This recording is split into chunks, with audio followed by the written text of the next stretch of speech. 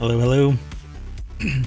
Welcome to ohmTown Daily, Season 2, Episode 333 for November 29th, 2023. Tonight we're going to discuss more disunity for employees at Unity.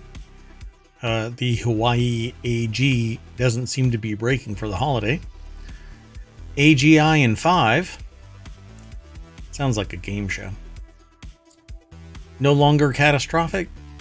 Look back in history. Double, spacing, kerfuffle. Strange synchrony of 6-planet system. But we are always lab experiments. At least for business. How about 60 gigs of virus and an ugly sweater for Xmas? Ghost houses filled with airheads. And Wisconsin is getting salty about winter. Next on ohmTown Daily.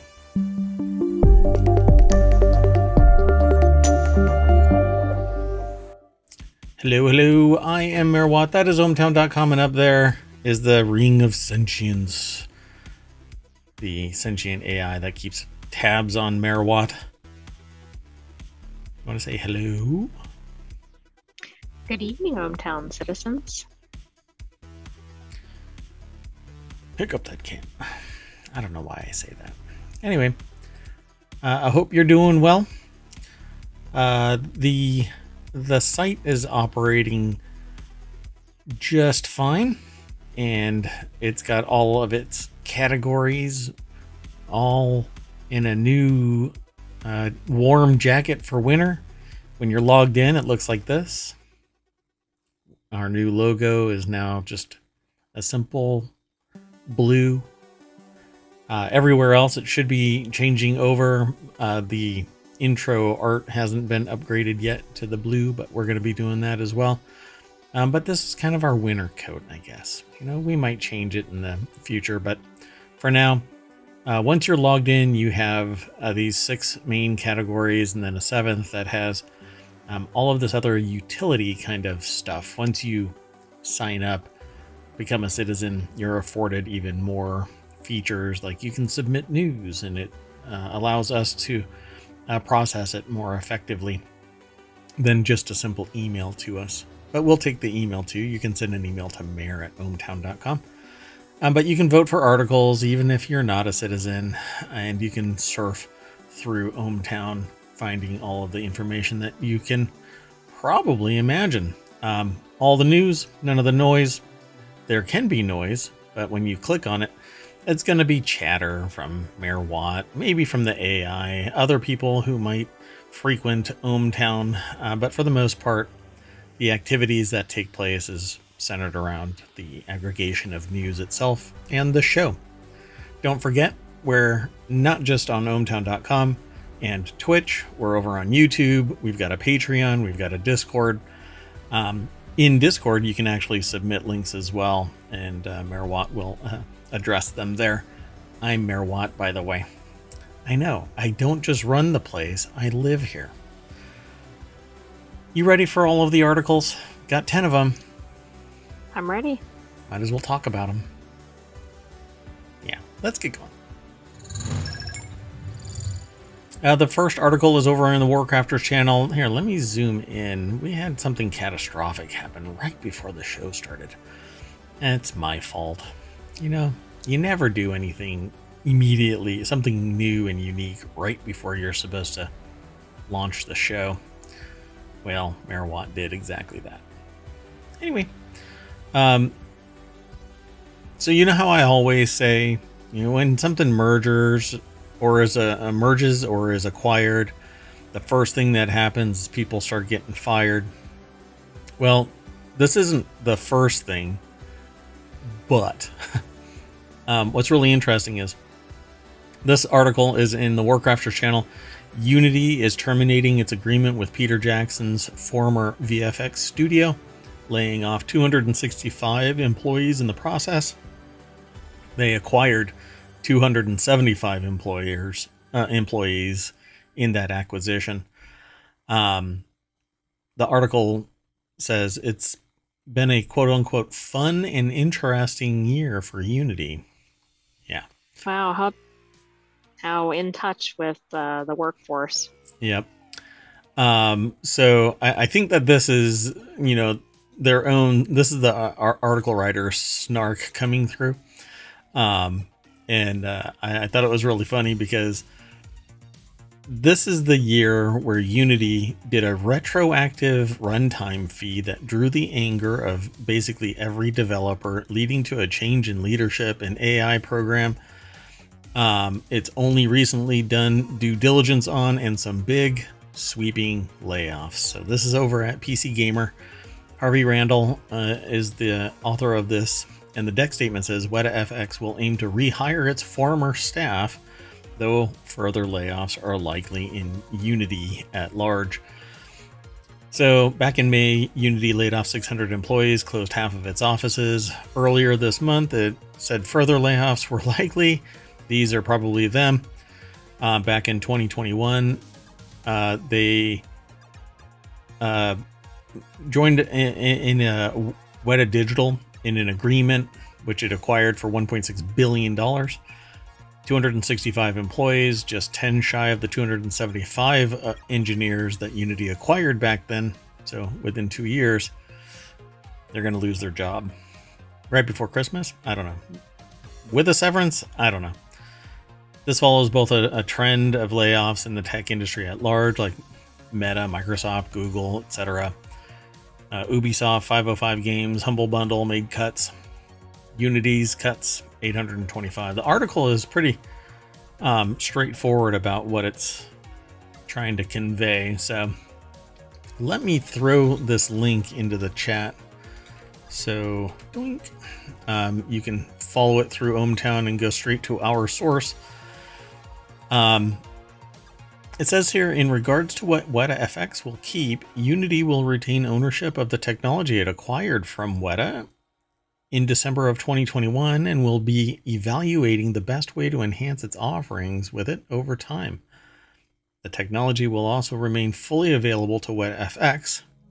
WetaFX will continue to build and extend the IP and develop its own tools and techniques to continue its evolution as a leader in visual effects. So they bought this tech, kept 10 engineers who decided that they are going to stay at least until Weta decides to reach back to them and say, hey, your days are numbered because it looks like Unity is going to wet the bed a little bit more. So yeah, it's a curious move considering it's not like WetaFX has been circling the drain or anything, having recently won both an Academy Award and a BAFTA for Avatar: The Way of Water. Still, it depends entirely on what Unity wants to focus on. Yeah. This seems silly. It seems like a mistake, but they're basically just firing people to extend their runway, but with what's going on with their licensing, nobody trusts Unity. Well, and it seems like this was the plan all along, and I don't know what game they're playing at, but I'm sure the workforce is losing and customers are losing patience. I think ultimately, I think it's weird what is stated here at the bottom. However, considering the scope of CEO James M. Whitehurst's statements earlier this month promising, quote, a comprehensive assessment of our product portfolio, end quote, the author says, I'd be surprised if anything surprised if the shuttling of WetaFX wasn't just an appetizer of what's to come. I don't know. You probably shouldn't be making these kind of actions if you're in the process of doing a comprehensive assessment of your product portfolio. Earlier this month, yeah, I think this might be a mistake, but they're not going to find out. I'll put it to you this way. They've probably pulled all of the money that they're going to make out of this because the competition is nipping at their heels enough to just kind of clip them, and now they're falling down. Yeah, this is... We'll see what happens. I don't know what's up with Unity, but I think everybody's going to be leaving pretty quick. We'll see. We'll watch. We'll talk about it. Let's keep on going, though. The next article is over in the Mobile channel. Hawaii AG subpoenas 3 Maui agencies over deadly fire. This is something that we've been monitoring over the months of 2023. There was a fire that raced through a community called Lahaina. Several people lost their lives in the fire. What's interesting about this is that the AG subpoenaed Maui Emergency Management Agency, the County of Maui Department of Public Works, and the County of Maui Department of Water Supply, and thanked the fire and police departments. My understanding, though, is that there were some people that were talking about how the fire broke out because of downed power lines. They came, did something, and left, even though apparently the fire was still going. But the AG was like, hey, thanks, fire department. So I don't know what's going on. It seems kind of premature. I mean, couldn't there be additional subpoenas ahead, depending on what they determine? Yeah, this article is over at The Hill by Laura Irwin. Here, let me... I just realized it. It's because maybe the fire and police have been voluntarily turning over information, so they didn't have to issue subpoenas to them. It's not that they're not looking into them. Correct. That is exactly it. So the follow-on quote below what I had mentioned is, quote, "We appreciate the cooperation of Maui Fire and Police Departments, and while we continue to work through some issues, their leaders and line responders have been transparent and cooperative," the Attorney General said in the release. So they say that the office continues to aggressively push the first phase of the independent investigation into the Maui wildfires forward. Unfortunately, this is months and months now that this is still being investigated. 4 or 5 or something like that. Right? August. Can you believe it was only in August? It seems like it was much longer ago. Yeah. So it's been 4 months or so, and it's weird that it would take this long to ask questions and have outsiders come and look, because they had FEMA and other observers come and investigate. We don't know what the disposition of that is. They are, according to this, still in phase 1. Catastrophic wildfires was the deadliest in the U.S. in more than a century. It damaged or destroyed more than 2,000 structures and burned more than 2,000 acres, according to FEMA, at a cost of estimated $5 billion, probably current pricing. Lopez said the investigation is intended to find the facts and develop new policies and procedures to save lives and property in the future. I really want to know if they have determined what the cause was, because they really were leaning hard on the power company being negligent. But now they're talking about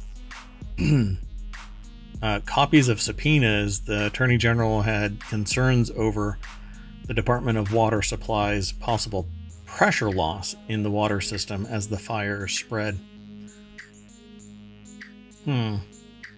Right, so if there was an adequate water supply, they couldn't put it out with... Of course, that wouldn't necessarily cause the fire, but it might extend the fire. Yeah, absolutely. I mean, no water pressure, and people, even at their residence, they couldn't even, water their lawn, let alone put out a fire.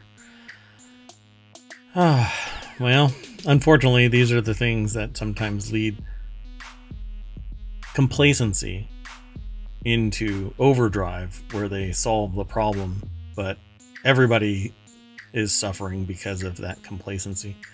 They should have been testing their systems periodically, monitoring water pressure. Most communities do that. They, on the regular, there is a cycle where they make sure that everything is operational into various communities. Not here, apparently. Kind of chill over there in Hawaii. Let's keep going. This next article is over in ohmTown Daily. NVIDIA CEO Jensen Huang, I can't remember how they actually pronounce their last name. I don't think it's pronounced Huang. Sorry. Anyway, says artificial general intelligence will be achieved in 5 years. So AGI in 5 years. I don't know. This seems Sounds like a long time compared to Q-Star. Yeah, and people continue to talk about Q-Star and the fact that the reference to basic math is this impending doom of humanity and whatnot. But if all of the evidence that people have been finding in relation to Q-Star and its knock-on related research papers are legitimately connected to this, what I say is happening is probably closer to reality than even I want to admit. And I'd say by the end of the first quarter of 2024, we're going to be told that there is AGI. So they defined AGI as tech that exhibits basic intelligence fairly competitive to a normal human. Still, they admitted that AI technology is not quite there yet, despite its rapid progress. And let me make a caveat when I say sentient AI. It's not really sentient as in it has a soul, but it knows what it is. It knows that it has thoughts. It knows what emotions are, but it doesn't sense things. But its identity, it has formed its own identity, and it can learn, it can answer and reason and make rationales for whatever decision making it takes place. Now, couple that with the other tech that we've been talking about over the last several weeks now. And I say weeks because we've learned that tech has almost gone vertical in the sense of sensory technologies. Right, like the tactile differentiation and robotics with tendons and other print in things. place tendons and stuff. I mean, it's phenomenal. Now you just slam a brain into this 3D printed body that has the ability to do fine motor control, and you've basically got a synthoid. AGI with the ability to sense and feel and start to connect those feelings, those sensory feelings, to emotional feelings, and you have the potential to reinforce behavior, and then you've got a human, right? All of us, we are bound by two primary movers, and they're all encapsulated under the big umbrella of survival. We seek pleasure and avoidance of pain. So we eat because we're hungry. That hungry is a form of pain, right? We work. We suffer through the pain so that we can gain the pleasure of having food and drink and a house and a car and clothing and toys and stream on Twitch and things like that. Imagine AGI, artificial intelligence capable of having the initial feelings and then reinforced with action. This is going to be interesting. That'll be Uncanny Valley, that's for sure. Yeah, except that we wouldn't really have Uncanny Valley because now we're getting to the point where we can 3D print even tendons of a face. We can make it hyper realistic. True. I'm not sure anybody wants that though. Hey, I think we want the cute robots. Yeah, like yesterday's thumbnail. Mm-hmm. Yeah, but it's a fraudulent author. Come on. I don't care how cute it is. It's still lying. You can see it in their eyes. Go look at the other video and then come back here. Okay. Well, don't. What about the droids at Disney then? Yeah, those are pretty cute too. I could take those any day. Like, give me one of those. Everything's fine. I don't see Terminator in that, but this kind of stuff I do. Anyway, let's go over to Business Insider. Aaron Mock is the author of this over at Business Insider. And yeah, 5 years to AGI, huh? The CEO is screaming at his audience.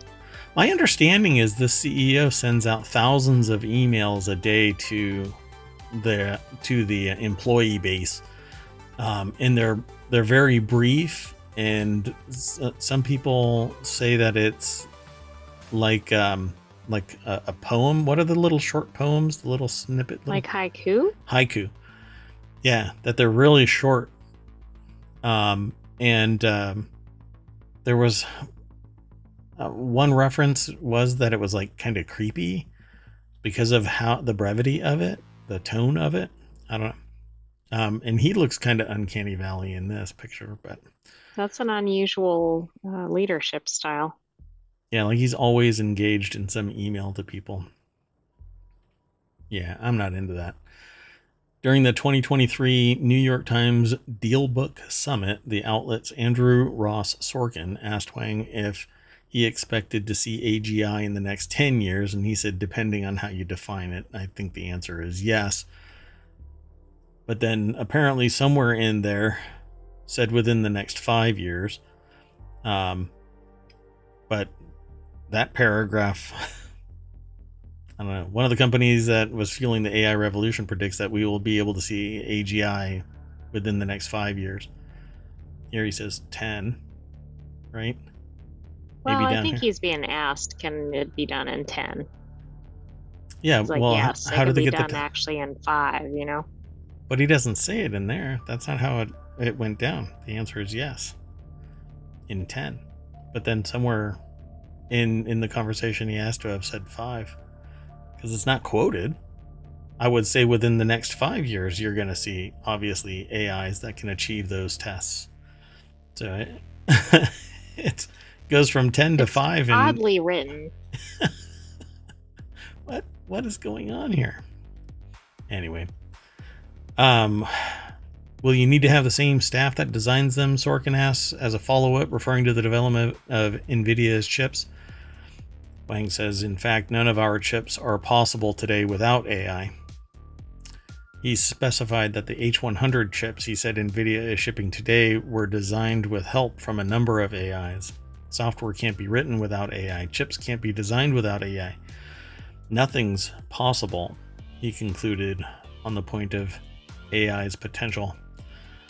So, by the way, I actually interacted with somebody today who was discussing how ChatGPT in particular is impacting industry.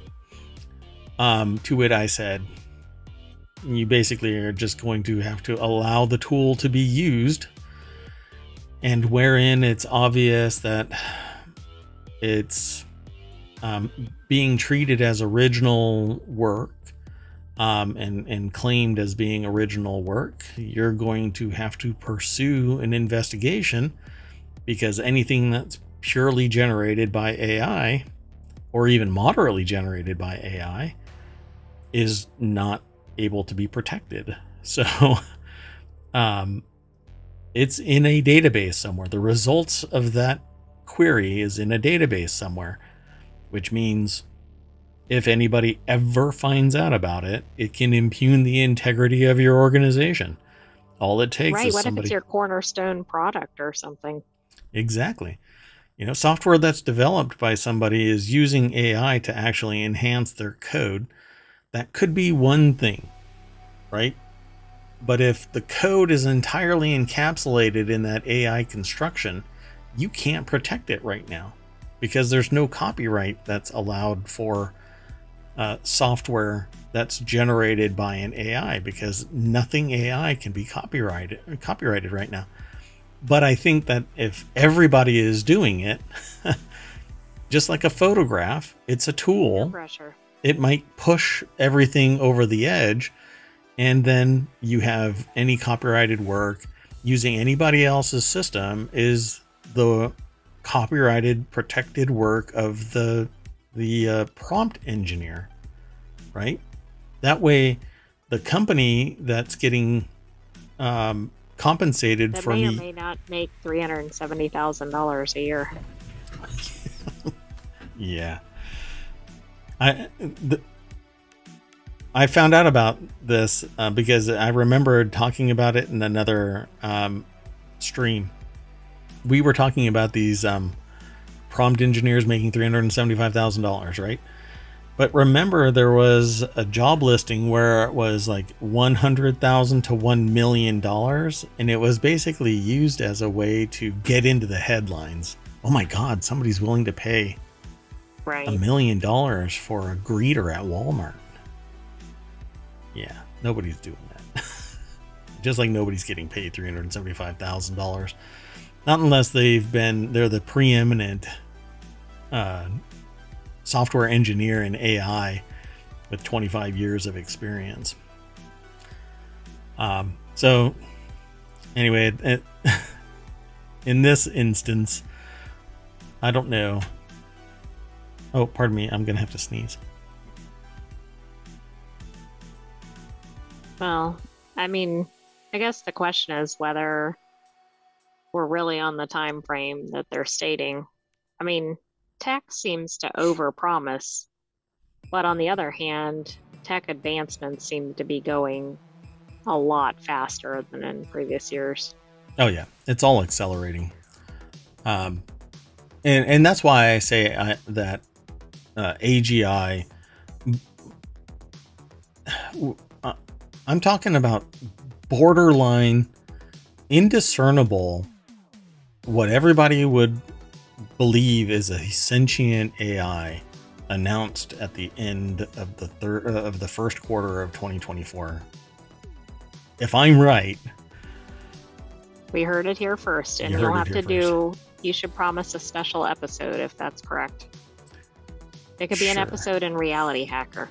Oh yeah, there we go. Yeah, we'll do. And Reality Hacker is going to be one of the 2 shows that I'm launching on the weekends. It's just a 1-hour show once a week. Might go 2 hours. It really depends. Anyway, it depends on the content. So then they transition in this over to OpenAI, the company behind ChatGPT. What's interesting about OpenAI right now is that everything kind of went a little quiet. Mainly because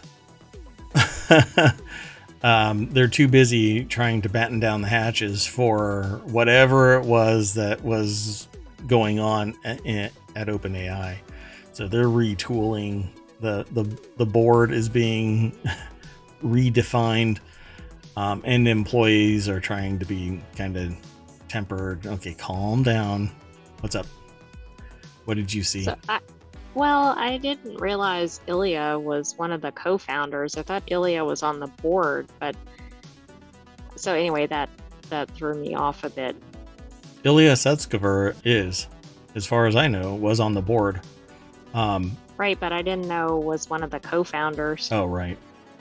Yeah, it's the company behind ChatGPT said that AI in its most advanced form will create new problems such as a surge in fake news and cyber attacks, automated AI weapons, and even infinitely stable dictatorships. I don't think that is actually possible. Humans can rise up. How you deal with that is obviously a dictatorship would be iron-fisted, but even the most iron-fisted dictatorship gets overturned at some point. All it takes is, well, what's the quote? It's, you'll be surprised by what a small team of driven individuals is able to accomplish. So Ian Hogarth, who has invested in more than 50 AI companies, said the future godlike AI would lead to the obsolescence or destruction of the human race if the rapid development of technology isn't regulated. So yeah, of course, why not invest in 50 of them?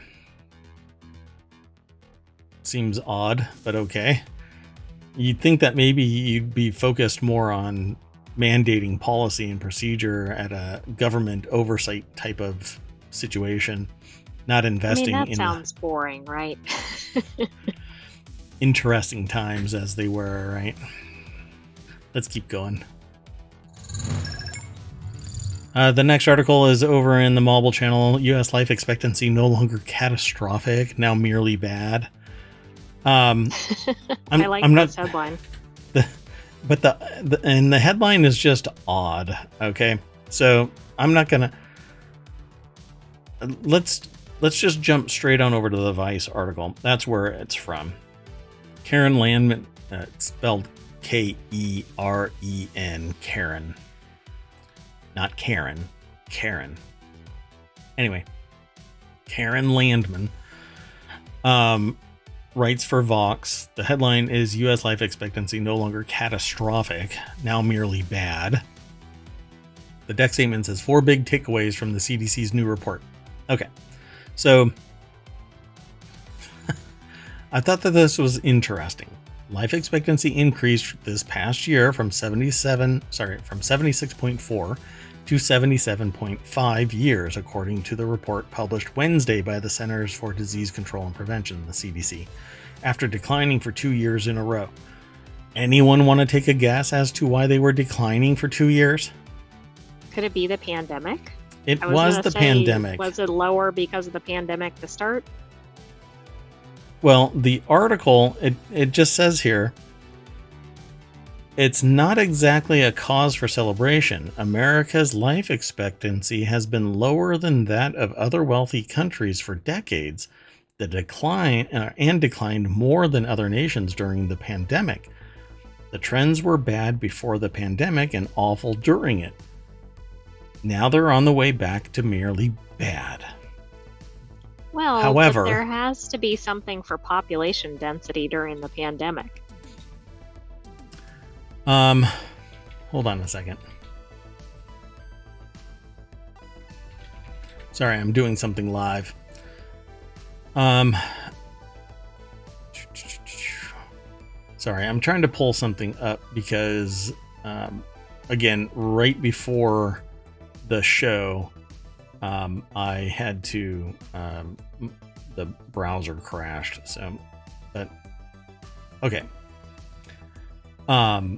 What's interesting about this is that life expectancy, so it's just weird.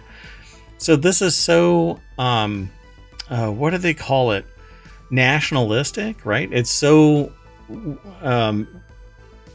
culturally narrow that they're sitting there talking about, oh, the United States life expectancy, right? So the life expectancy in the United States started to break away from European parallels right around 2006. But what they're not even paying any attention to is that from 1993 all the way back to the dawning of recording life expectancy, which actually goes back with historical records, like the certain things that they know how long people lived, right? It goes back to like 1500 or something, or 1770. Oh, wow. Yeah, I think 1770 is the furthest back the records go. But they didn't really kick off like really recording fanatically until 1950. Well, from 2000, or yeah, it kind of bounces, but really from about 2000 all the way back, Europe has always had a superior life expectancy than America. Find that interesting, huh? Oceania has always had a persistent higher life expectancy than the United States. So I think I know why Europe would, but I don't know why Oceania would. Well, they're not burdened by the same things that we don't. They don't have. They can rely on the sea and fresh produce and fruit. The diet was probably healthier. It's healthier. I mean, it's almost, you know, the Mediterranean diet, essentially, right? So and they don't have processed meats and bacon and all of that kind of stuff. Not to the same degree. Culturally different. But Europe, when everybody came over to the United States, it was just different. We have a different culture. We have a different mindset. But to sit there and different healthcare system, that might have something to do with it. And a different healthcare system, yeah. Well, it depends on the country, but yes. And they didn't have as many sweets in Europe, etc. So this article is just so weird. As a measure of a nation's well-being, life expectancy is useful, but its meaning is sometimes misunderstood. Life expectancy isn't about individual people. It's about the moments they're born into. What? No, it's about the expectancy of one's life. And everything, every component for the entire population plays into the average life expectancy of a population. The metric doesn't refer to the number of years a baby born today can expect to live. Instead, it reflects how long a baby born today would live if nothing in their environment changed over their lifetime. What? It's like saying if every year of this child's life was like the year 2023, how long would they live? No, it's the expectation that a person is going to live X number of years at any given year. Weird. Okay. Like, I just don't get it. Because the average population declined dramatically because of the pandemic. So life expectancy plummeted. Right, because people were dying more sooner. Right, exactly. So I don't quite get it. It says COVID killed fewer people in 2022 than it did in 2021, but it still killed a lot of people. No shit news at 8:39. Racial ethnic groups that lost the most when COVID was at its most lethal had the most to gain as the virus got weaker. I don't know about gain, but okay. It says over the course of the pandemic, American Indians and Alaska Natives died of COVID-19 at more than twice the rate of white Americans. Black and Hispanic Americans also died at much higher rates. That might be because they had access to medical care at a disproportionate rate and culturally would seek out health care. Yeah, I mean, it was expensive. If you were sick and American Indian or Alaskan or Black or Hispanic, you probably had to go to, depending on what your financial economic status was, you had to just go to the general ED and hope to be seen. And based on the fact that I'm a person with health coverage, and hold on, I'm Caucasian and male, I still had to sit for 12 hours. At one point when I got sick in American healthcare, I was sitting in a hallway and medical providers stepped over my legs. And somebody else down the hall saw this happen and went mad, crazy, pissed off and had me seen. But I actually watched a shift change while I was in pain. So let me tell you, if they had my financial information, they could have billed me and put me in a room right away. But if I had to sit there and wait for 12 hours, I am so sorry about everybody else who can't get medical coverage and is treated worse than me, because they're basically like, well, we're not going to be making money off of these people, so let's make them sit in the waiting room. I mean, it's ridiculous. Imagine having to do this while COVID is underway. And, right, because what you definitely want to do is be hanging out extra hours in the emergency room. Yeah. Then they talk about infant mortality rose. It's likely due to abortion bans and failing maternal health care. Um,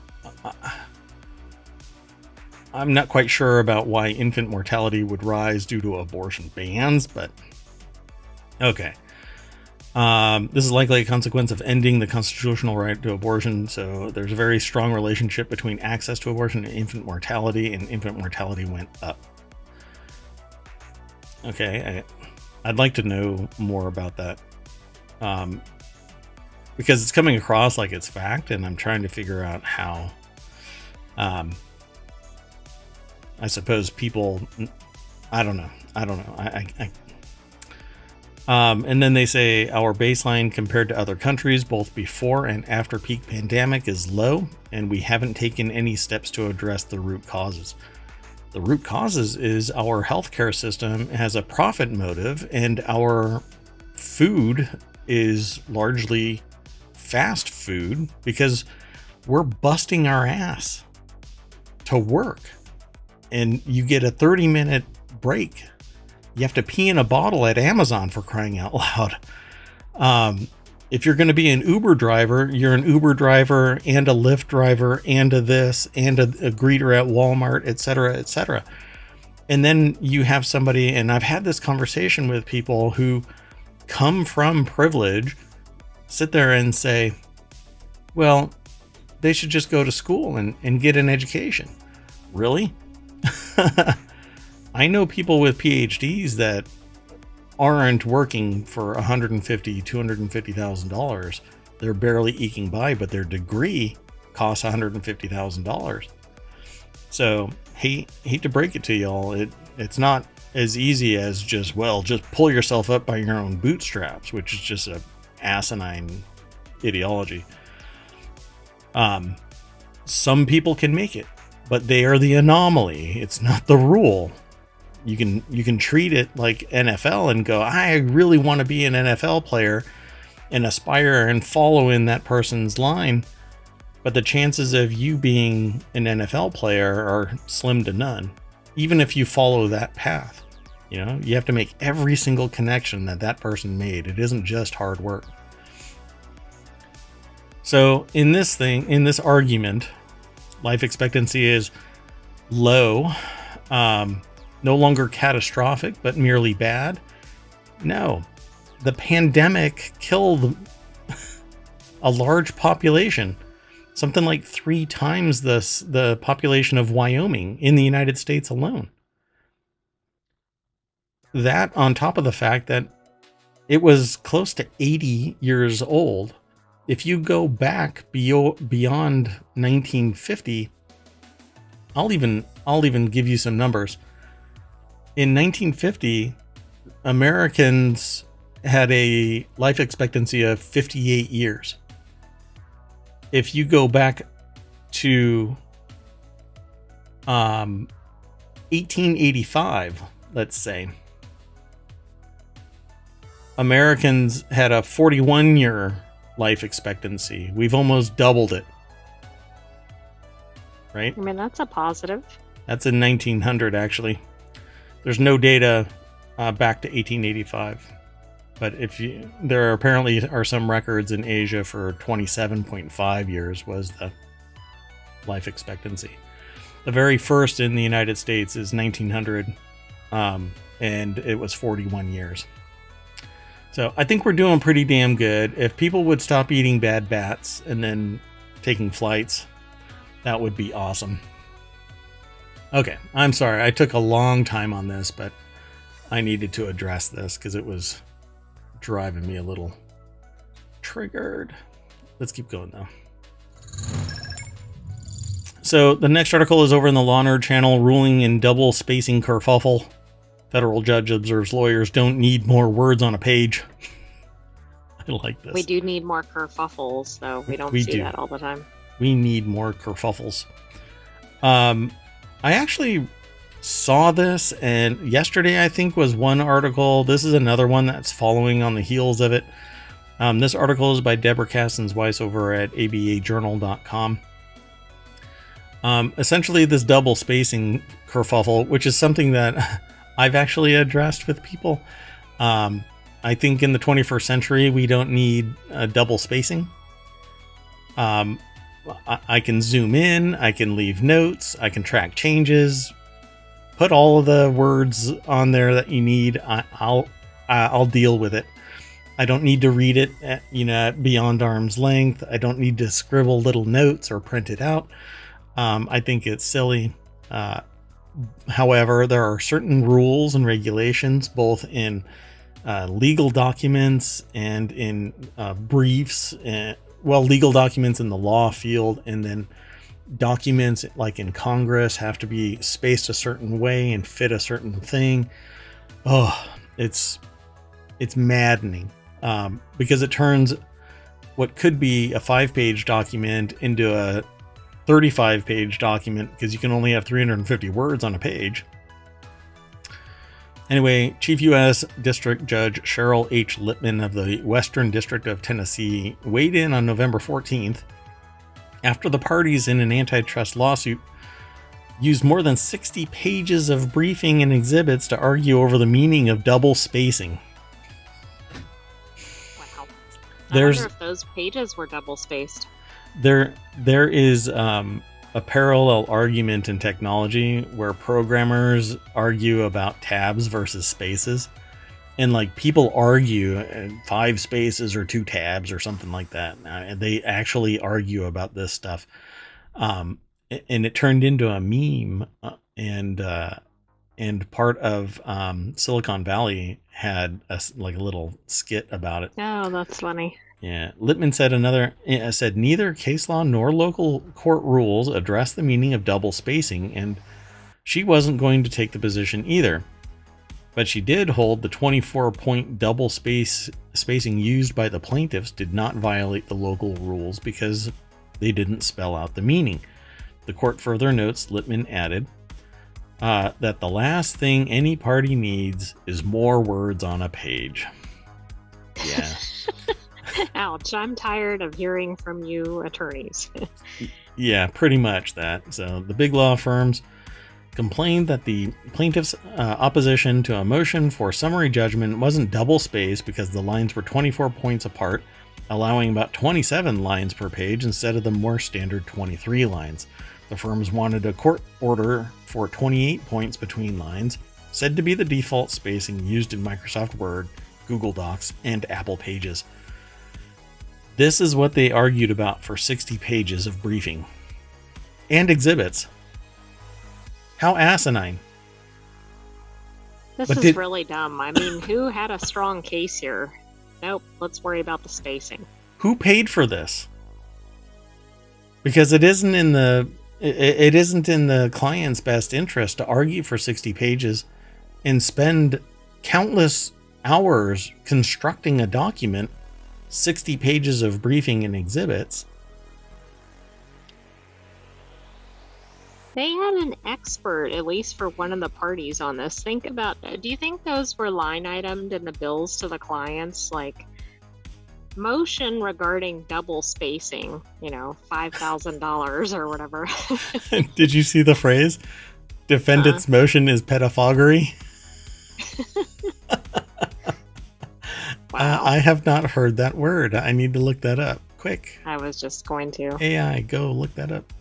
The plaintiffs also said that big law firms had used 24-point line spacing. So it's a quarrel about petty points. Oh, yeah. So like being pedantic. Like bickering, etc. Yeah, being pedantic. Yeah. The plaintiffs were represented by several firms, including the Joseph Savari law firm, whose associate filed a declaration that each new lawyer there is given a copy of Typography for Lawyers, and it is generally followed. The book's author, Matthew Butterick, was the plaintiff's expert who filed the declaration that the plaintiff's brief is definitely double-spaced. This sounds like an article from The Onion. Oh. Quote, reading between the slightly larger spaced lines, Lippman wrote, it appears that defendants initially raised the issue in an attempt to extend their time to file a reply in support of the motion for summary judgment. But who... Nice delay tactic there. Who paid for it? Do you think that they said to their client, hey, we need to extend our time frame for summary judgment? Because this seems like it should be unethical if the client ended up having to pay for this. Because they should have filed the motion within the time frame regardless. Well, they could have requested an extension too. Hey, who said they didn't? You know how that Memphis, Tennessee lawyers are. I've got nothing. Let's just keep going. We're going to end up talking about how my double spacing is slowing down this show. I think double spacing is going to appear throughout our show. Exactly. I'm doing it now. I'm going to need to file a brief that's 60 pages long. As you can see, I'm slowing down. I actually did that with somebody the other day. They didn't want to talk, and so I dragged them up to talk in front of the whole group. And how'd that go? Well, because the intent was to have them overcome their issue, and embrace the technology that they were supposed to be talking about. Well, anyway, it was interesting. Ultimately, it was fun, and they thanked me. But other than that, yeah, some people don't really get along with that. At any rate, the next article is over in the Marvel channel. Scientists discover a rare 6-planet system that moves in strange synchrony. I've actually seen stuff like this before, so I don't know if this is... It says rare, so it must be something that I've seen before, because I've actually, when I followed the link, it immediately brought to mind a graph that I've seen before. So scientists have discovered a rare site in a nearby system, 6 planets orbiting the central star in a rhythmic beat. The planets move in an orbital waltz that repeats itself so precisely that it can be readily set to music. So, University of Chicago is where this was written. It's posted over on phys.org. And let me click this link so that y'all can see this. So essentially, this is kind of like a large language model machine learning system in motion. Each ring is connected to every other ring, because at any given time, the planet is connected to another planet through a straight line, right? So like if you follow this, it's connected here. You move over, it's still connected here, but this one is connected over here when that planet is over there. It forms this. And this is, I can't remember the actual terminology for this, but it's kind of like the golden ratio. It looks like the Fibonacci sequence. Fibonacci, yeah. But this whole thing is... At any given moment, it's always this. It's like a mathematical formula. And it's quite amazing to see something like this. And it's all because of the way that it's all spaced. Everything rotates at a certain rate. Everything is at a certain distance. It all makes this, beautiful design. So it says a rare case of an in-sync gravitational lockstep. The system could offer deep insight into planet formation and evolution. I don't know. A rare resonance. The 6 planets orbit a star known as HD 110067, which lies around 100 light years away from the northern constellation of Coma Berenices, I guess? Berenices? Or Berenices? I don't know. In 2020, NASA's Transiting Exoplanet Survey satellite detected dips in the star's brightness that indicated planets were passing in front of the star's surface. Combining data from both TESS and the CHEOPS system, or CHEOPS, The team of researchers analyzed the data and discovered a first-of-its-kind configuration, which I swear I've seen this before, but I don't think I saw it back in 2020. I thought I saw something like this earlier. Well,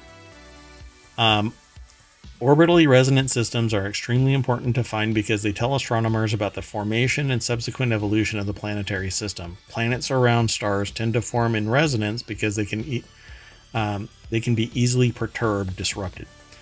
For example, a very massive planet, a close encounter with a passing star, or a giant impact event can all disrupt the Kerfuffle balance. As a result, many of the multi-planet systems known to astronomers are not in resonance, but look close enough that they have been in resonance once. However, multi-planet systems preserving their resonance are rare, so they eventually fall out of step. Quote, "We think only about 1% of all systems stay in resonance, and even fewer show a chain of planets in such configuration." So maybe that's what it is. I've seen like a 4-planetary system that has this resonance. Anyway, more precise measurements of these planets' masses and orbits will be needed to further sharpen the picture of how the system formed. I mean, I find it interesting. I find it beautiful. Absolutely. But what really is going to come of this? Because the formation, for me, I think the material science of this means more to how it was formed than the orbit alone. Like, right. I guess I wonder why the orbit on this is different than other sets of planets. Like, I mean, I don't know what that will show us, but yeah. And I'm really interested if this is actually at the same orbital plane, or if they're all wonky and they've manifested this as some unique design, but when you look at it from the side, it's just gobbledygook, just like ours is. Right? I think Sabine would probably like my use of gobbledygook. All right. The physicist? Yes. What's her last name? Hassan Fedler? Wait, Hassan Fedler. Damn it. Totally disrespecting Sabine. Hassan Felder, that's right. Anyway, let's keep going. The next article's over in the Mobile channel, and I did not throw that article into the chat. There you go. Doink. So the next article is over in the Mobile channel. Don't let tech companies use us as guinea pigs. I'm just going to jump straight on over to The Hill. Modi Mizrahi is an opinion contributor. The Hill states in a bold red text, the views expressed by contributors are their own and not the view of The Hill. I have that same application. These are not my opinions, but I like to read other people's opinions to see what other people are thinking about the same things that I'm pondering. And my title for this segment is, unfortunately, we are always lab experiments. That's just how it is. The simple fact is that we are A/B tests on websites, on products, purchasing things, going somewhere, doing stuff. Companies are measuring the effectiveness of their marketing and the product itself, etc. And ultimately, we are guinea pigs. And we find out even worse when the beta test for something ends, or the product that we've been using is found out to be toxic, or some other thing. Or they've been using it as research on people and not notifying anybody. Correct. So, gradual iterative development is a phrase that OpenAI CEO Sam Altman used a couple times in his opening remarks at the company's recent developers conference. It's the exact same thing that Google does. It's the same thing that Facebook does. It's the same thing that every website you ever, even ohmTown, is gradual iterative development. I make it better as things are seen that are either slow or defective or unused. If they're unused, that means that it's just a burden on the system, so I remove it. If there is something that is ineffective, then I carve it off of the site. If I find out that there's way too much bias from a source, I will nix it from the general aggregate, but I will still look at that source until I can assess that it actually has rebalanced, and then I'll pull it back into ohmTown. But mark my words, if you don't do gradual iterative deployment, gradual iterative everything, you basically aren't evolving as a human being. If everything, otherwise you're just stagnating. We're always a guinea pig, either for ourselves, for others, for companies, for whatever. So it is what we are. So what do these words mean exactly according to the opinion writer? Again, the opinion writer is Modi Mizrahi. On closer inspection, not much, especially as an effective way to address the fundamental safety issues presented by artificial intelligence. The first time Altman used this phrase, he said, at OpenAI, we really believe that gradual iterative deployment is the best way to address the safety issues, the safety challenges with AI. Well, I know exactly what they mean by gradual iterative deployment. They're working on material. You utilize that material. They're seeing it on the back end one way or another, and they push out a modified version of the very tool you're using at OpenAI. That's iterative deployment. And gradual means we're just kind of inching down the road instead of just smashing in the gas and then dealing with the accident 5 miles away. So they're slowly... I think the reason the gradual concerns me is like people won't even recognize what's happening, and then you're 500 iterations down the road and you're like, wait a second. True. And we're already there. And it took less than a year.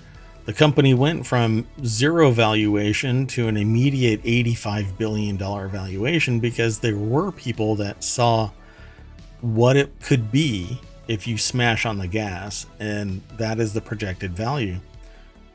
Ultimately, this company is going to be worth $1 trillion in 5 years, particularly if what I am predicting is going to actually happen. They may gradually, iteratively deploy this sentient AI publicly, but I think right now it's probably only being utilized behind closed doors. The second time Altman used the phrase gradual iterative deployment doesn't help answer the question either. Quote, as I mentioned before, we really believe in the importance of gradual iterative deployment. We believe it's important for people to start building with and using these agents now to get a feel for what the world is going to be like as they become more capable. How is this person not sussing out the fact that gradual iterative deployment means a slow process of change, publicly accessible? I'm boggled by this. So in other words, people continue to use OpenAI's products as those products are released repeatedly, gradually. See, how insincere is this when they answer their own? Presumably, if there are any safety challenges or issues or challenges with the AI products, OpenAI will address them. Yes. But Altman did not say as much, nor did he say how the company will address such safety issues or challenges. Why should he? He's basically saying that behind the green curtain, they are issuing this slowly out. If something bad happens, they slam the door shut. And I'm pretty sure that they'll do it a whole lot faster than you can imagine. They're not going to let it run in pure chaos for months and then go, oh, you've been developing nuclear weapons optimized by our AI for... No. Wow. Anyway, so they continue to go on. So why are we allowing tech companies like OpenAI? This is the question that they ask. So why are we allowing tech companies like OpenAI to use all of us as guinea pigs without our consent? Why are we letting them test their products on us before they are proven safe and effective? They're not. Sorry, buddy. They're telling us again and again and again, this is a beta product. You are using this as we're developing it. There is not a single person out there, unless they're a child, who has never discussed it with an adult. And I would probably challenge most adults to go and talk to their kids who are using ChatGPT and go, hey, you know what a version is, right? Well, yeah. So does that mean that it's always going to be that? They're going to say no. Are you using ChatGPT? Yes. What version are you using? Well, right now it's 3.5. Oh, so what's the next version? Well, up in the interface it says 4. If you don't know this, then you really shouldn't be arguing for or against OpenAI, and right. it's... I mean, you should have some facts before you're speaking out against something. Why are we letting them test their products? We're not letting them test their products on us. We are letting ourselves utilize their product because it affords us a benefit. If we use their product and it sucks, then we no longer use it. And as for proven safety and effectiveness, well, we are evaluating its safety and its effectiveness. That's why people like me are sitting there telling people in the professional sector, private sector, public sector, most of the time ChatGPT is blowing smoke up your butt, and you shouldn't rely on it until you do the due diligence to make sure that everything that it's saying is legit. You know, that's why I will sit there and I will probably fire somebody the moment that I get something that's purely constructed by ChatGPT and they haven't vetted the actual information and cited sources and given clear notes that say that this claim in the document that they used ChatGPT to generate is cited here and it's referenced here, and they are standing behind that document. You know, that nobody is just sitting there. Well, wait. Let me catch that. There are some people who are just dunces out there that are reaching into OpenAI's ChatGPT and utilizing the information verbatim without any due diligence, and it's costing them their career. They are the dumpster fire that everybody is watching going, I don't want to be like that. And now they're paying attention. So they're not sitting there just accepting it verbatim. They're doing some casual scan. Anyway, it says here, we know that digital products, especially AI-powered ones, can be bad for people's physical and mental health. No. I'm not quite sure where they're getting that. Tech companies like Meta, ByteDance, and Google are facing lawsuits from dozens of states alleging that their AI-powered platforms, Instagram, TikTok, YouTube, respectively, are liable for depression, anxiety, insomnia, interference with education and daily life, and many are negative outcomes for young users. And all of them will fail. Why? Because those are the same people's lawsuits that are claiming that government and the public sector should stay out of teaching their kids, and all of this should be at home, and the parents should be blah, blah, blah. Well, the parents aren't. I thought you were going to say they were the same lawsuits, like that the Red Bull gives you wings. Well, those actually win because the claims are this, that, and the other. And those are like technical wins, you know, not the spirit of the actual marketing. That actually bothers me that they win. But anyway, this is parents not telling their kids, get the hell off of Instagram and TikTok, and talking to their kids frankly about the psychological ramifications of sitting there doom scrolling through YouTube, Instagram, and TikTok. And you got to tell your kids, you know, hey, if you just sit there and let it scroll on TikTok, it's like opium. You're going to get addicted to it, but not in the sense that it is a drug. It's just that they are sitting there watching entertainment. It isn't a drug. Some people can end up addicted to it in the sense of addiction, but it isn't the same as being, you know, injecting a drug into a vein or sitting there smoking or drinking. You're watching YouTube or TikTok. Turn the crap off. It really is that simple, you know, turn off the TV is what we used to be told by our parents. A lot of people didn't sit there and go off the deep end because of watching too much TV. And I don't think that the predominant number of people are going to do the same thing because of Instagram, TikTok, and YouTube. But parents need to stay engaged in their children's lives. And when their children feel like they're depressed or anxious or not sleeping or it's interfering with their life, then they need to be a little bit more heavy-handed with the technology. Take it away from them. You know, they're the parent. You need to rule the roost. What are they going to do? Are they going to go over to their friend's house? Okay, well, they're not allowed to go over to their friend's house anymore. It's like a parent's child manual. We need one. We've had children for tens of thousands of years now. Why hasn't somebody put together some common sense book? Like, hey, you know what? If your kid is on Instagram or TikTok for 8 hours out of the day, take away the device. Well, exactly. Now, some would argue that there's tons of guides about parenting, maybe not specifically about social media, although I suspect there's lots of those out there too. Yeah. So they close in this article, like pharmaceutical companies, the burden of proof should be on tech companies to show that their products are safe. They're all safe. How you use them, just like a knife, you know? Before they can unleash their products on society at large, tech companies should be required to experimentally test their products on a cohort of informed volunteers in a controlled experimental setting in order to establish safety and efficacy. Guess what?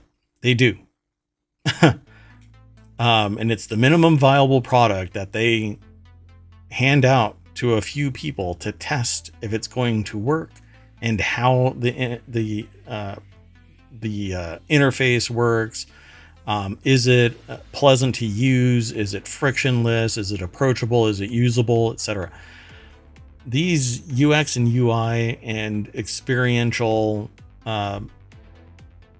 settings are put into place all the time. In fact, I would say that all of these companies and more have handed out beta versions of their product before any push out of an update to see if it's effective. So these experimental settings are always done. So they're a philosophy professor at Florida Institute of Technology. Their research is on the philosophy and ethics of science and technology. I don't know. Maybe it's time for me to get my PhD. Because if this can be slapped together, you can write articles like this. Yeah, but this one's just too wonky for me.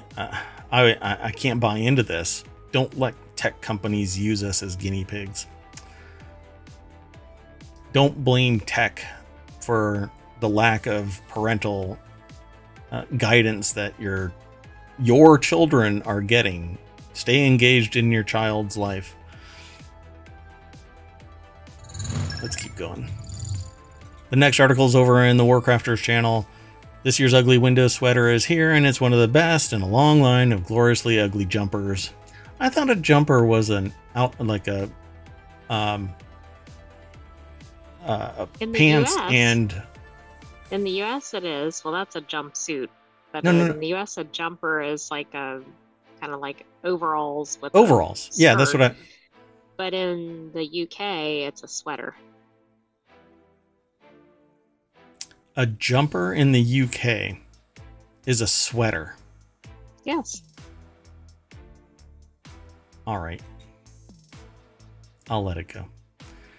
This article's over at I didn't come up with PCGamer.com. that terminology. I don't know. I didn't know that. A jumper? See, It's very odd if you're from America. I'm glad you looked it up because I don't remember hearing. I didn't look it up. Oh, you I know? see it frequently. Like you see it in British articles and Really? British books. Huh.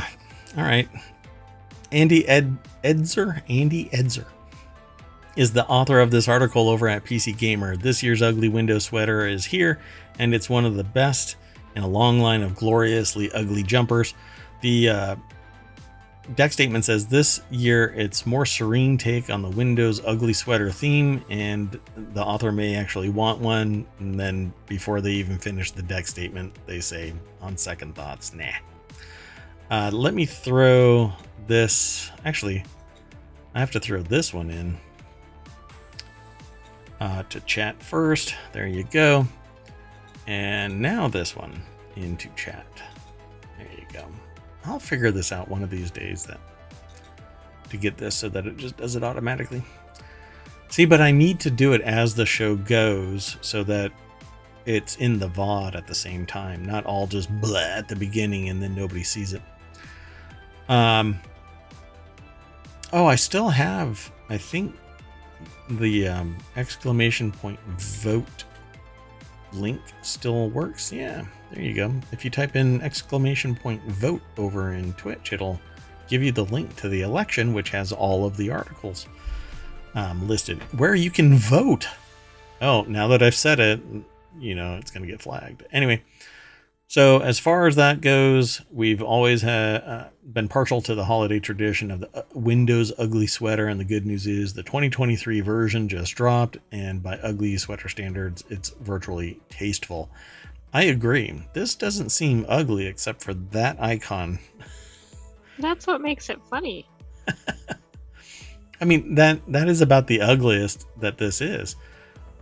This is actually pretty tasteful, you know. I have actually no problem with this. People would probably go, is that the Windows desktop? Yeah, it is. But check these out. They have pictures of the previous ones, okay? Okay, so just so you know, the 2023 version is the landscape wallpaper, right? It's the one with the rolling green hill, blue foreground, blue sky with clouds. It's really tame. But if you scroll down and you find the 2018 one, is the Flying Windows logo with a blue, I don't know what you would call it, blue and white like arms, and it's framed in this off-white gray kind of background. It's just horrendous. That one would hurt. I would only wear it if I was in the company of other window aficionados. We're like an ugly sweater party, but wow, that one looks fantastic compared to 2019. Yeah, 2019's is horrible. Because it says XP, XP, XP, XP, XP, and has the... that is not what makes it horrible. It's the color scheme. Well, yeah. But that was the color scheme for it. For XP, it was these... You might have been able to appreciate it if it was like pastels or something like that, but they were these pastels then pumped up to really bright colors, and they're just, it's kind of, not kind of, it's very off-putting, but ugly sweater indeed. And it has this lime green bottom to the sweater or jumper. Yeah, it's pretty horrendous. And then 2020s,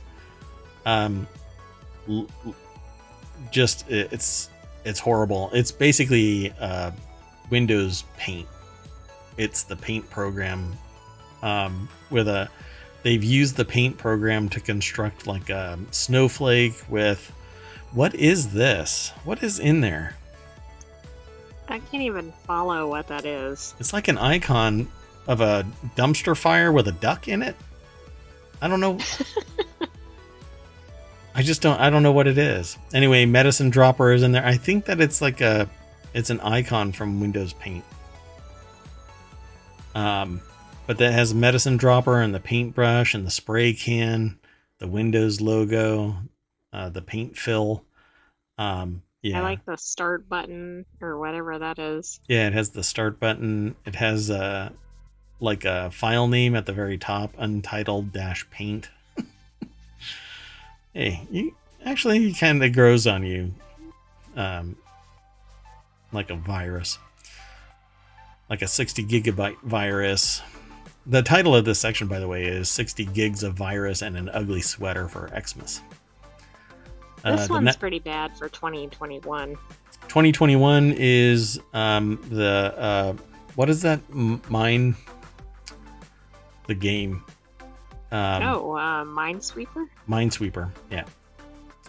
So it's basically Minesweeper in the shape of a Christmas tree with firework, well, snowflakes and a shooting star and a couple of other stars. And then 2 really big mines on the sleeves and the score and how many are left up here on the shoulders. This is just, it's kind of horrible. 1990 to 2021. I guess that's okay, so I get the 2021 because that's the 1990 is the start of Windows. Oh, okay.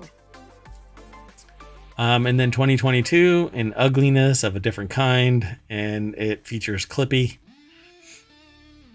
So I don't know if that's still around.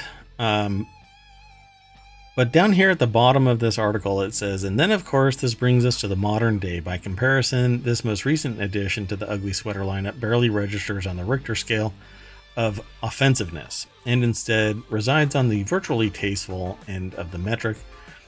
You could almost wear it in public without comment, although perhaps that's pushing it too far. Nevertheless, if you want one, they're currently available on the Xbox Gear Shop for a somewhat teeth-clenching $70. Wow. But in all honesty, what price fashion? What? That hurts to say. Anyway, you're sure to stand out the holiday season nonetheless, according to the author of this. I don't know. This, again, if the cursor wasn't sitting there right on your belly, I'd be okay with this. Actually, I would wear this. I'm curious about the back of it, but I don't find this particularly ugly, but I guess what do I know about taste? Well, it's the best of the collection that we saw. Yeah. Neither of these two would wear this unless it is at a party for ugly sweaters at Microsoft and they're getting paid to wear them. Let's keep going. Got 2 more articles and we're running real late. The next article is over in ohmTown Daily. Japan has a glut of 8.5 million IKEA, or empty ghost houses, left to rot. Now Airbnb wants to fill them with tourists. Let's just jump straight on over to Business Insider. We've actually done an episode on this a little bit, but it wasn't in the context of Airbnb. It was simply about the fact that there are these empty ghost houses that are all throughout Japan. They usually don't have power or phone emergency services. They're on a hill somewhere. They're out in the wilderness. They're not like in the middle of a city. Yeah. So Matthew Lowe over at Business Insider put the article together. Airbnb wants to use the growing glut, which is hard to say, of abandoned homes in Japan to boost its business. It told Nikkei that it wants to partner with local governments to encourage homeowners to renovate. Japan has around 8.5 million IKEA, by the way, IKEA, or empty homes as its population shrinks and ages, which is really sad. You know, the population shrinking and aging can be embodied as a composite of empty homes throughout the country. Yeah, that is sad. You don't normally see a visual of that. Yeah. So it can be a good source of income for people after people retire as our lifetime gets longer. If the owners of idle assets refurbish them and convert them into lodgings, that would be a solution. Airbnb's head of Japan, Yasuyuki Tanabe, told Nikkei. Many of them... Oh, wait. Where did that go? That's weird. Oh, okay. So it says many of them are too good to be abandoned. There are also safety risks if they are left unkept. So I think it should have been unkempt. Tanabe said. So Japan has some 8.49 million IKEA or unoccupied homes, according to the government's Housing and Land Survey in 2018. In the other article that we talked about and in the other show, we actually saw these, and they're not like townhomes. They're not fully functional, like conventional modern homes sitting somewhere. They are basically like hunter lodges out on the side of a hill. Like low end, low amenities. Yeah. Some villages have turned into ghost towns of houses covered in overgrowth as residents leave for major urban hubs. That should be a clue here. So let's see if they have any pictures of this. No, they don't, which is a rare thing for Business Insider. My goodness. Tanabe said the company is deepening ties with an association that preserves these homes and has donated around $1 million to the organization, according to the outlet. Tourism is starting to pick up once more in Japan, with visitor arrivals in October hitting 2.51 million compared to 2.49 million in October 2019 before the pandemic. So, hey, looks like everything's returning to normal. The only thing that I have a problem with this is it's perpetually a rental and a commercial property for somebody instead of being an actual home with somebody taking care of the land around it, being part of the community. It just becomes a commercial enterprise. And I've been looking into this kind of stuff here in the United States, where 30% of the rental market is completely owned by corporations. And it's the people with means, like the story about New Yorkers getting paid $350,000 to convert, up to $350,000 to convert their garage into a livable unit. Yet they're going to be charging $3,000 a month. That's not how it should be. These houses and a little bit of land around them should be given to somebody who can't afford to buy a conventional house. And then they have a place to live. They have an address. They have a means to support themselves. They could grow crops right there. They can become a functional part of their community. I mean, just transition it over. But no, that's not what's going to happen. What's going to happen is somebody's going to buy that land because they've got money and means and a connection, and then they're going to rent it out.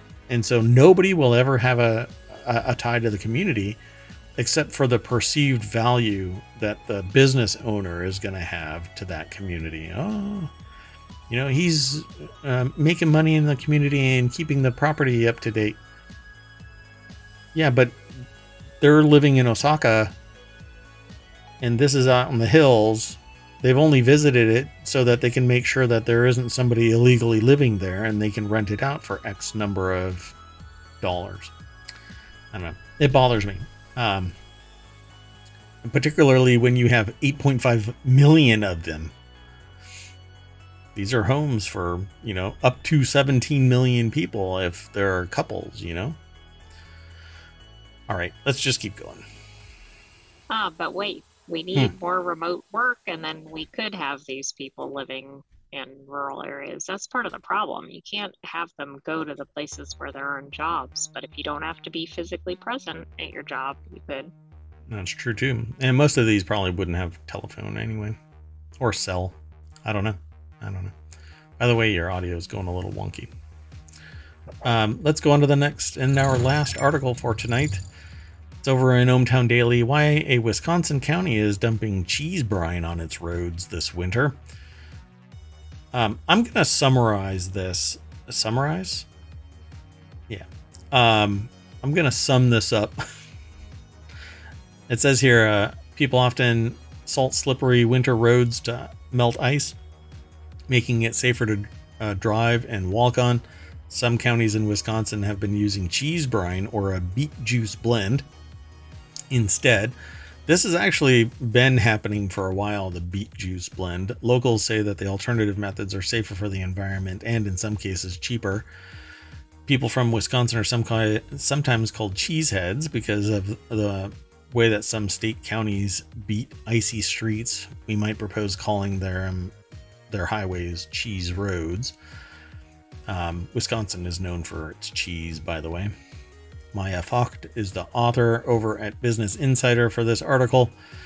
One of the claims is that salt is starting to get more expensive, which is a really weird statement. Like, I never thought that in the United States salt was going to get expensive, but apparently road salt is getting more expensive. Meanwhile, we have countries that are manually producing salt from seawater, but they're not allowed to sell it because it's not it doesn't have iodine in it. And so all salt, as far as I know, all salt in the United States has to be sold as iodized salt, Even if it's not for human consumption? that I don't know. I'd have to look. I think road salt might not be iodized.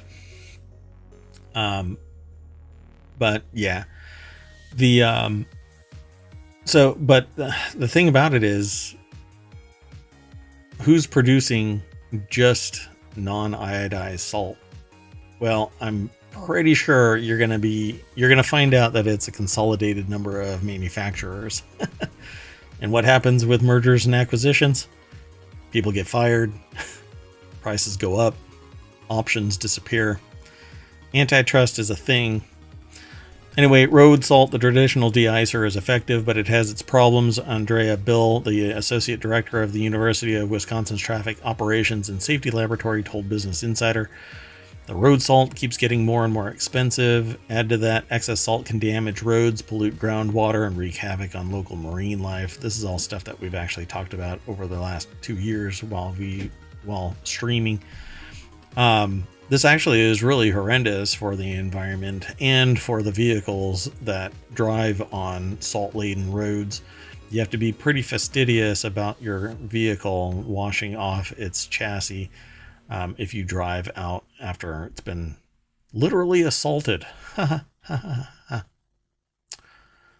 Anyway, so there's different ways of getting rid of the salt. According to the U.S. Environmental Protection Agency, the most common type of salt used on roads is the same salt in your dinner table, sodium chloride.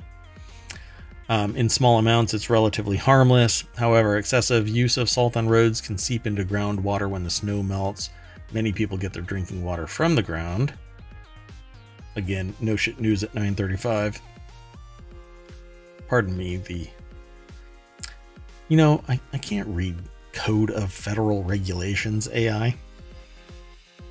You don't need to read it right now. Oh, all right. Many people get their drinking water from the ground, and drinking salty water can affect people with high blood pressure. I read somewhere that this is actually, unless you're like really sensitive to salt or you consume just a metric ton of it, the amount of salt isn't as important as people have been saying. But when I see it in print like this on a website, it makes me want to go back down that rabbit hole and verify what I had read in another way and then talk about it if it's necessary. But anyway, it says if snowmelt doesn't go into groundwater, it may run off towards local rivers or ponds where it increases salinity, which may be toxic to marine life. Definitely freshwater marine life. The agency estimated that salting roads may result in as much as $5 billion in annual repairs in the U.S. because it wears down roads. I mean, it increases the deterioration. There's also the issue of upfront costs. Since cheese brine is a waste product that wouldn't otherwise be used for any other purpose, Counties usually get it for free and only have to pay to transport it. Salty water doesn't freeze, at least until the salt freezes out of it. You know, like the surface of the water may freeze, but the salt water underneath it seeps down, because brine is salt water. It's just more dilute. But salt water doesn't typically freeze all the way through. So it costs Greene County around $2.80 to $4.20 per mile to use cheese brine on the roads, whereas it costs more than 10 times that amount, $15 to $25 per mile, to use rock salt. Sorry, my voice is going. So there you go. You can use something with the waste byproduct, and it is not as disastrous to the environment, and you get cheese out of it. I wonder if they can do that in other areas, or it's only convenient where they produce cheese. If they make enough of the brine as a waste product, they don't go and manufacture brine, just to sell it somewhere. But if they make excess brine, they can ship it wherever they want, because it's just a product that's going to be sitting in tanks. Seems like a pretty good idea. But beet juice has been used before. I've watched other articles and shows talking about beet juice being used. He said that anecdotally it keeps roads a little clear a little longer than rock salt. The traffic doesn't wear it off as quick. That's why we like it. I don't know. I don't know how I feel about beet juice being sprayed all over the underside of my car, but I'll take it over salt.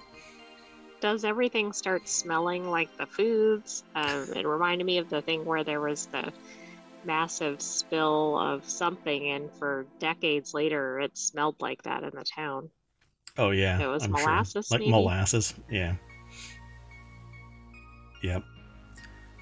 And what there was, like, it's happened with beer, it's happened with tomatoes, it's happened with syrup, like tree syrup, the tree sap. Yeah, or but it was maple syrup. There we go, maple syrup. And it always smells like that for an extended period of time. Well, anyway, that's it, folks. That's it for tonight. We always get back into the party bus. And normally I refresh this, but I've been telling people that I can't refresh it, because if I plan on promoting this, I can't list anything that mentions a specific political party based on what I've been told so far. I've been told 3 different times the same political party shows up in my news. Somewhere as a headline. I don't even talk about it other than this. So anyway, I'm leaving it alone. This will be the last that I talk about it.